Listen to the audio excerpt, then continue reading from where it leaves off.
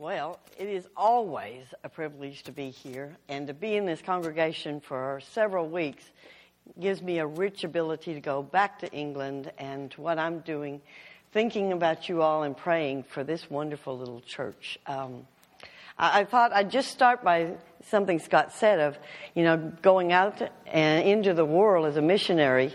I had a word from the Lord one morning in a quiet time. I was a very contented, absolutely adored my classroom teacher. And I wasn't looking to go anywhere. And one morning I felt like Jesus spoke to me and said, will you come to the nations with me? And I had a picture of him kind of going. And I went, great, where are we going? And in my mind, that was a trip. It wasn't anything to do with missions. It was just like I'd been here and there and I loved it. And I thought, okay, where else are we going?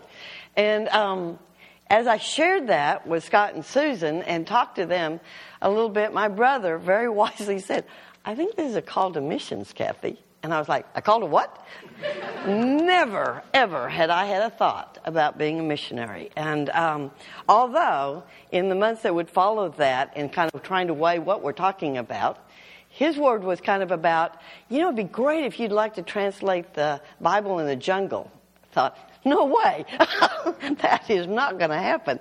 And I've been to a few jungles, but I don't want to live there. But as I thought about, Lord, where did this come from?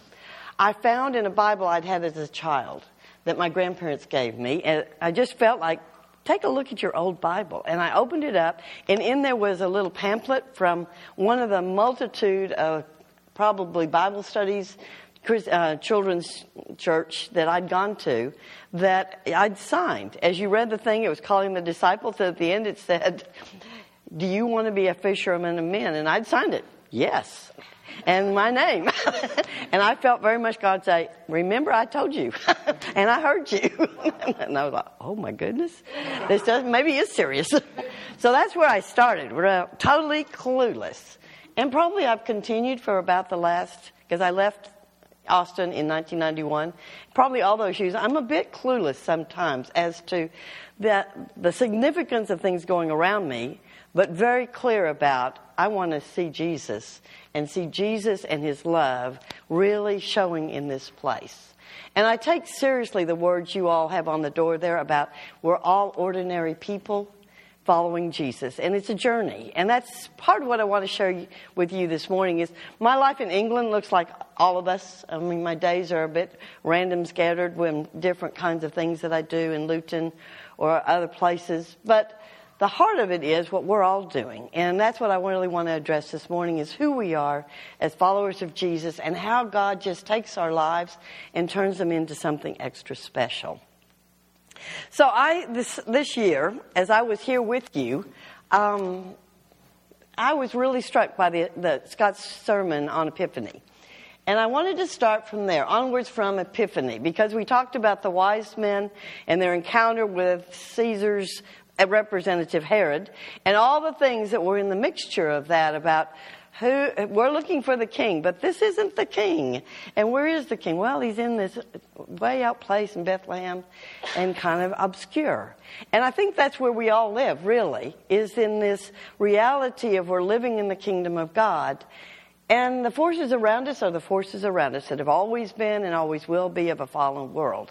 But we're here for a time and we're taking the message of Jesus seriously to see what can we do.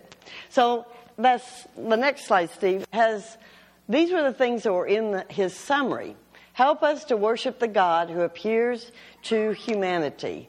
Help us to celebrate God's multitude ways of appearing to human beings, even in places we believe are inaccessible. Help us to respond emotionally and worshipfully to the appearance of Messiah in our lives. And help us to help others respond to Messiah's appearance in their lives. I thought when that came up, when I was thinking through, I thought, whoa, those I could think about for a long time because they kind of summarize, I think, what I do and what most of us do most of the time in our lives. We're here doing something as we worship that helps people see the beauty of God. So I want to take you to 3 places I've been this year, and it's been a really lovely, lovely year. And as I've gone those places, I've thought about some of the people that I've met there, and I wanted to just tell you a few stories about them and link them back to some of this. So last May, along with Steve and Marianne, I went on the Journey of Understanding, and it always fills my heart with a lot of joy to be able to go back to Israel and Palestine and meet the friends I've known for a long time. And in that, long before I've known most of you in this room, there's only a few of you I would have known, in 2003, my first Journey of Understanding, I met a young man who I would later visit in his discipleship training school with YWAM in Belfast. And these two guys were sitting in the DTS course that year. And I first met them. The one on your right is Elias, and the other gentleman is Salim. And they were sitting in that discipleship training as 19-year-olds, the same age as my nephew Adam. And they were about like Adam, kind of like full of, I'm going to change the world with everything I'm going to do, and this dream and that dream. And it was just fun. And so I've known him a long time. And he grew up in Bethlehem on the corner of where the wall goes around now, and there's a police tower, and the traffic in Bethlehem goes around that corner. So it's a flashpoint. It always has been a flashpoint for lots of demonstrations, a lot of chaos. That's where this young man grew up in a Christian family. And his family were originally Orthodox, and then they moved into the evangelical church. His mother runs the Christian bookstore in Bethlehem. And Elias was in the shaping of his faith. And he's naturally a man of peace. He just has a kindness and a calmness and a quirkiness about him that he likes meeting people. And Salim was the opposite. Salim had grown up in a really rough family. He had been out throwing rocks at the Israeli soldiers when they came into town and taken a beating for that once or twice. But both of them, now many years later, Salim works for the Bethlehem Bible College, having walked through his life, and I think he's in the photography department. But he's got a lovely family. Elias, I have known through this time, and on this trip, I got to go visit him and his new wife, and they have their first child. Now, this young man has gone through many, many struggles about how do I live, how do I forgive, and how do I love in the context in which I live. And he is strong enough in his peace building, I want people to know one another, that on one trip, probably 5 years ago, maybe 8 years ago, his mother called me and said, are you coming to our house today? Because Elias has invited a rabbi from Jerusalem to come and have dinner with us. Now, rabbis at that point did not come to Bethlehem, but this guy did have a kind of a mission that he wanted to bridge the wall as well. And you can drive around it in many different directions. So I met him. But the crazy part of that story was Elias then accepted his invitation to go to a wedding in Jerusalem. And the guy came to pick him up and drive him out of Bethlehem without a permit and into Jerusalem, which can get him in all sorts of trouble. He ends up in a wedding that is incredibly full of people that have never met a Palestinian. Now, most Palestinians and most Israelis look very similar. You can't really tell anybody apart. So he was in the middle of this with a joy of, I'm celebrating with these people at a wedding in a context I never would have been if I didn't know this quirky man. His mother is praying her little fingers off, Lord, help him and protect him and keep him safe. But that's kind of the heart of the man. And his faith I've seen in Jesus has grown. And he's a photographer, an extremely good photographer. And nowadays he's the hired photographer for the Church of the Nativity. And they have gone through a whole restoration of all of the mosaics in the church. And it's an Orthodox, Armenian, and Catholic building that's been used by all those faiths through the years.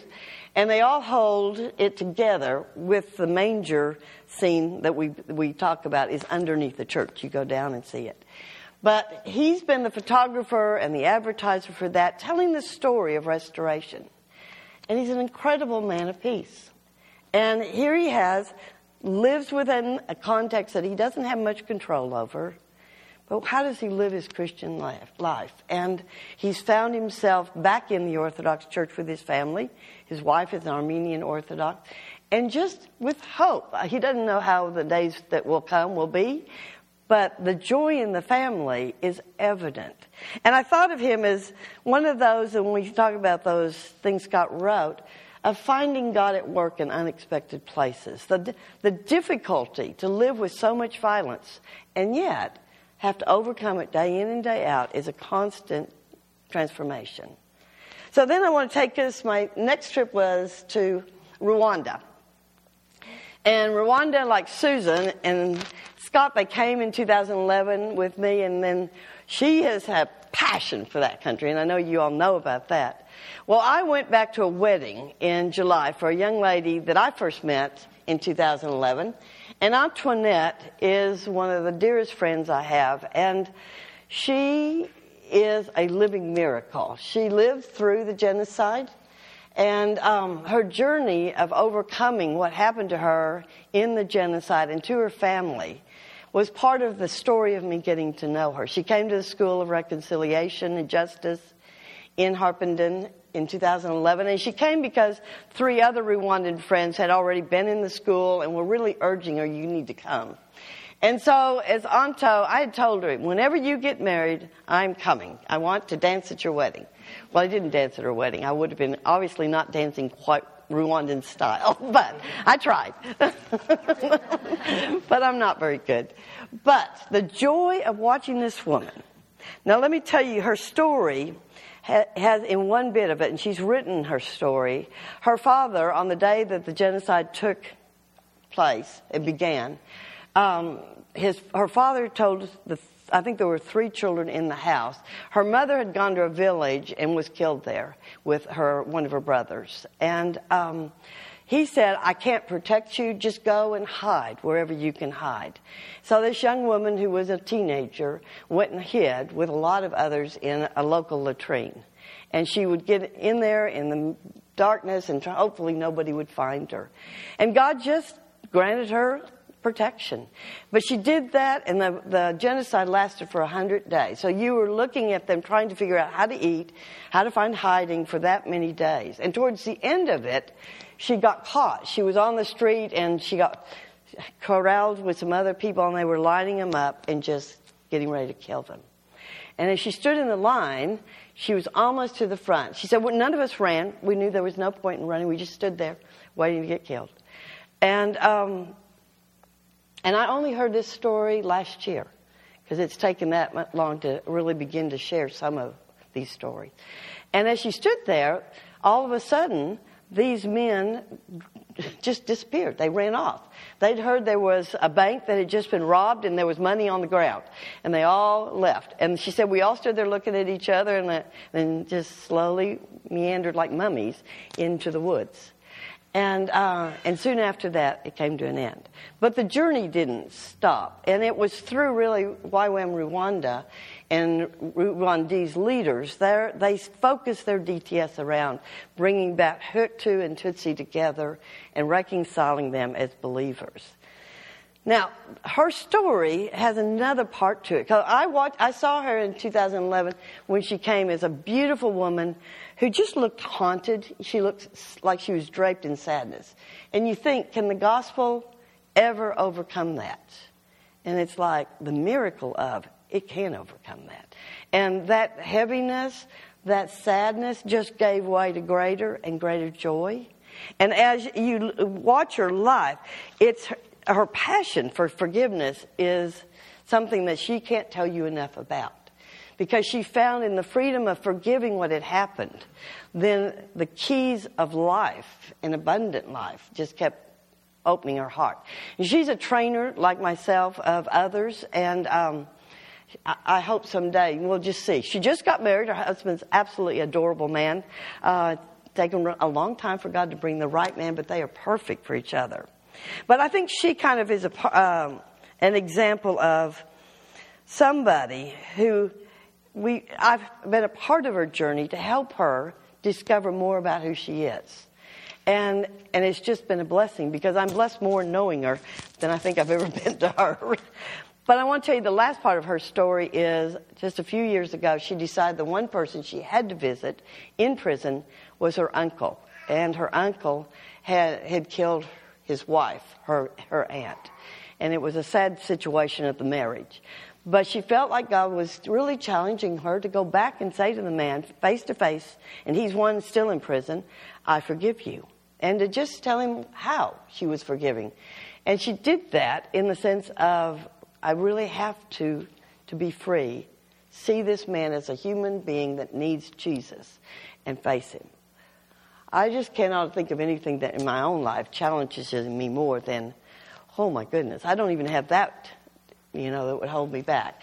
But again, somebody living an ordinary life in the circumstances God has given. And as Rwanda grows and blossoms, there's this undergoing feeling of this country is being really birthed, and each year they don't commemorate with sadness what happened in the genocide. They remember to see change. They remember through forgiveness. It's the only country in the world that has tried this route. And at this point, it's really working, and they continue to look for the fault lines that would cause more trouble. So that's my second story, and this is the three of them. Go back just a minute, and I'll say a word about the one young man that is in that last picture. This is Anto and her husband, the tallest young man, Eve. And then the other gentleman, Noel, his family suffered from the genocide because they were Hutus that would not participate in the genocide. He's a tremendous missionary, and he's a documentary filmmaker now, and it's his heart too. But he was the one that urged Anto, please come and be with us.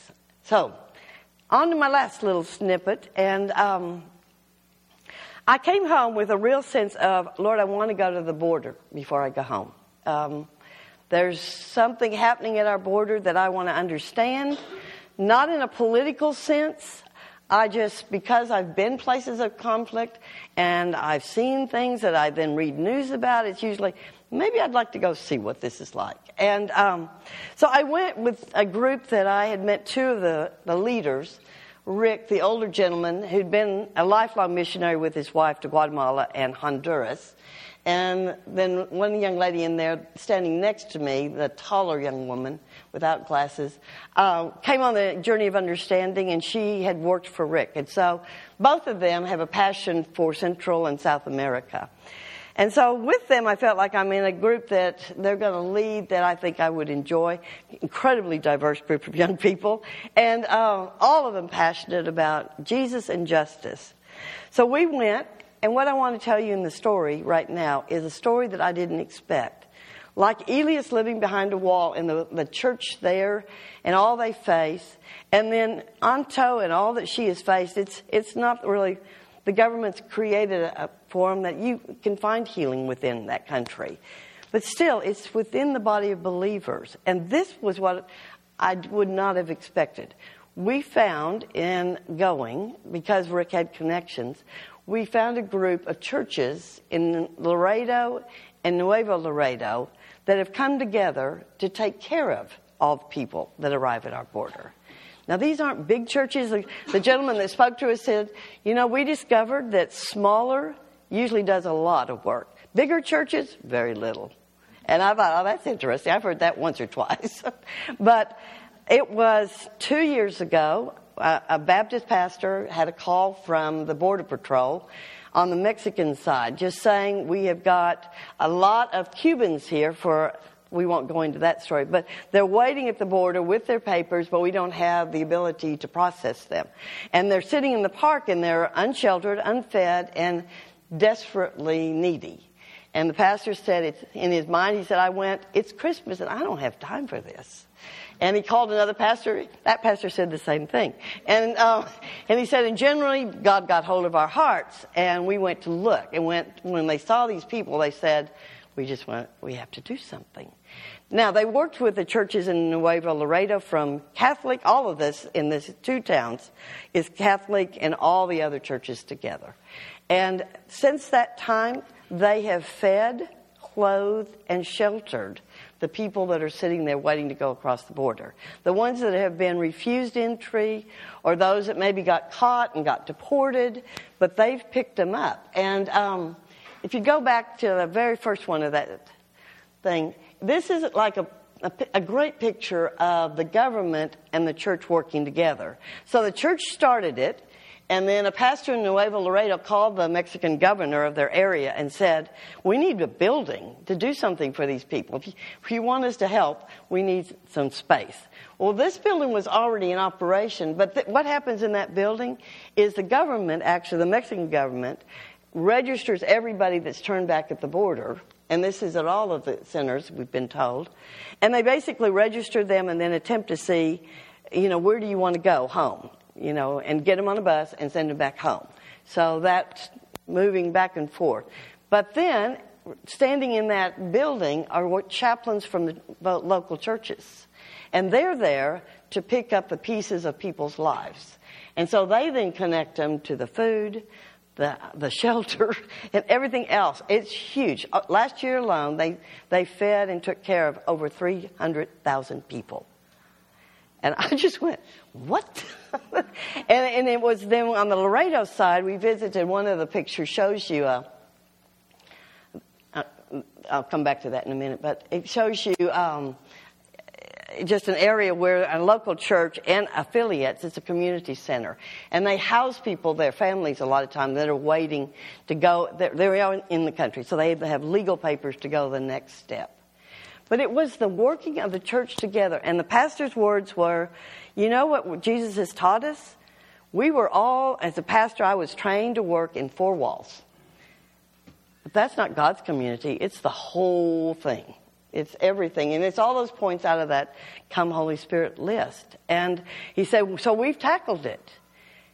And he said, we don't know how, but we've tackled it. And we're going to continue to feed them and clothe them, be with them. And in the midst of all this was the last part that just absolutely was astounding. We might wonder, what is God up to when he gathers people like this? But a little bit like what I've seen in other places, Jesus is being introduced to these people. And he said all these people are coming from all over Mexico, Central America, and then other places. There's a mixture of Africans in there too. He said, and we have time with them while they're with us to share Jesus. He said, you don't get to bring your tracts and your Bibles just to give them out to people. You've got to come and serve.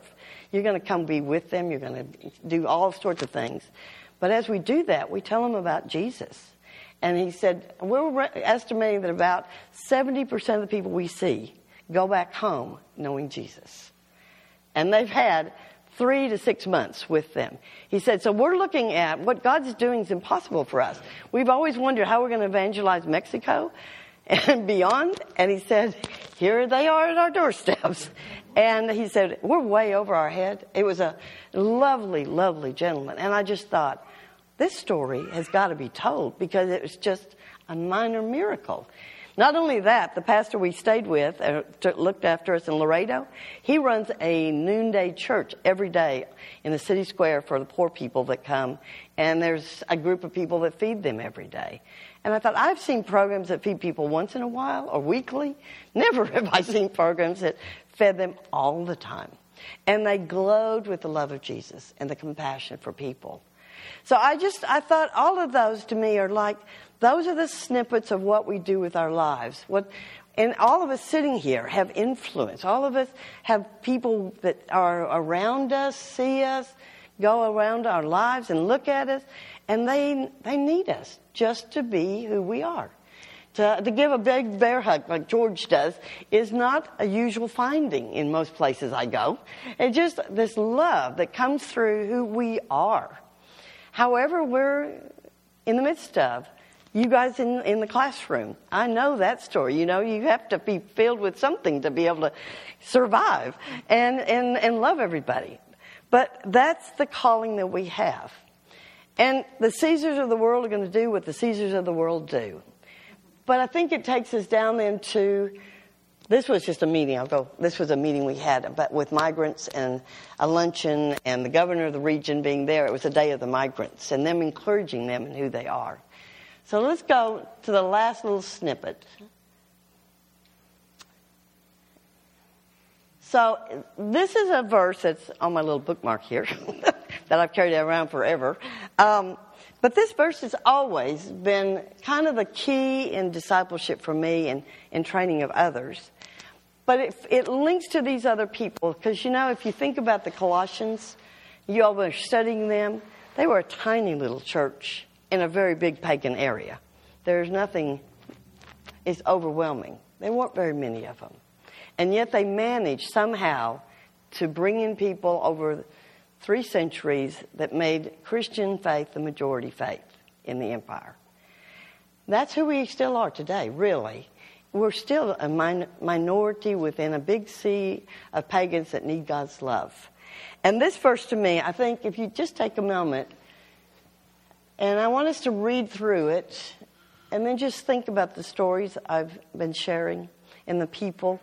I think we all probably know people like that. And then I want us to stand up and make this as a declaration.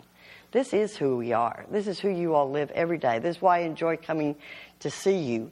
And that we've been chosen by God for this new life of love. Dress in the wardrobe God picked out for you. Compassion, kindness, humility, quiet strength, discipline. Be even-tempered, content with second place, quick to forgive an offense, forgive as quickly and completely as the Master forgave you. And regardless of what else you put on, wear love. It's your basic, all-purpose garment. Never be without it. Let the peace of Christ keep you in tune with each other, in step with each other. None of this going off and doing your own thing, and cultivate thankfulness. Let the word of Christ, the message, have the run of the house. Give it plenty of room in your lives. Instruct and direct one another using good common sense. And sing your hearts out to God.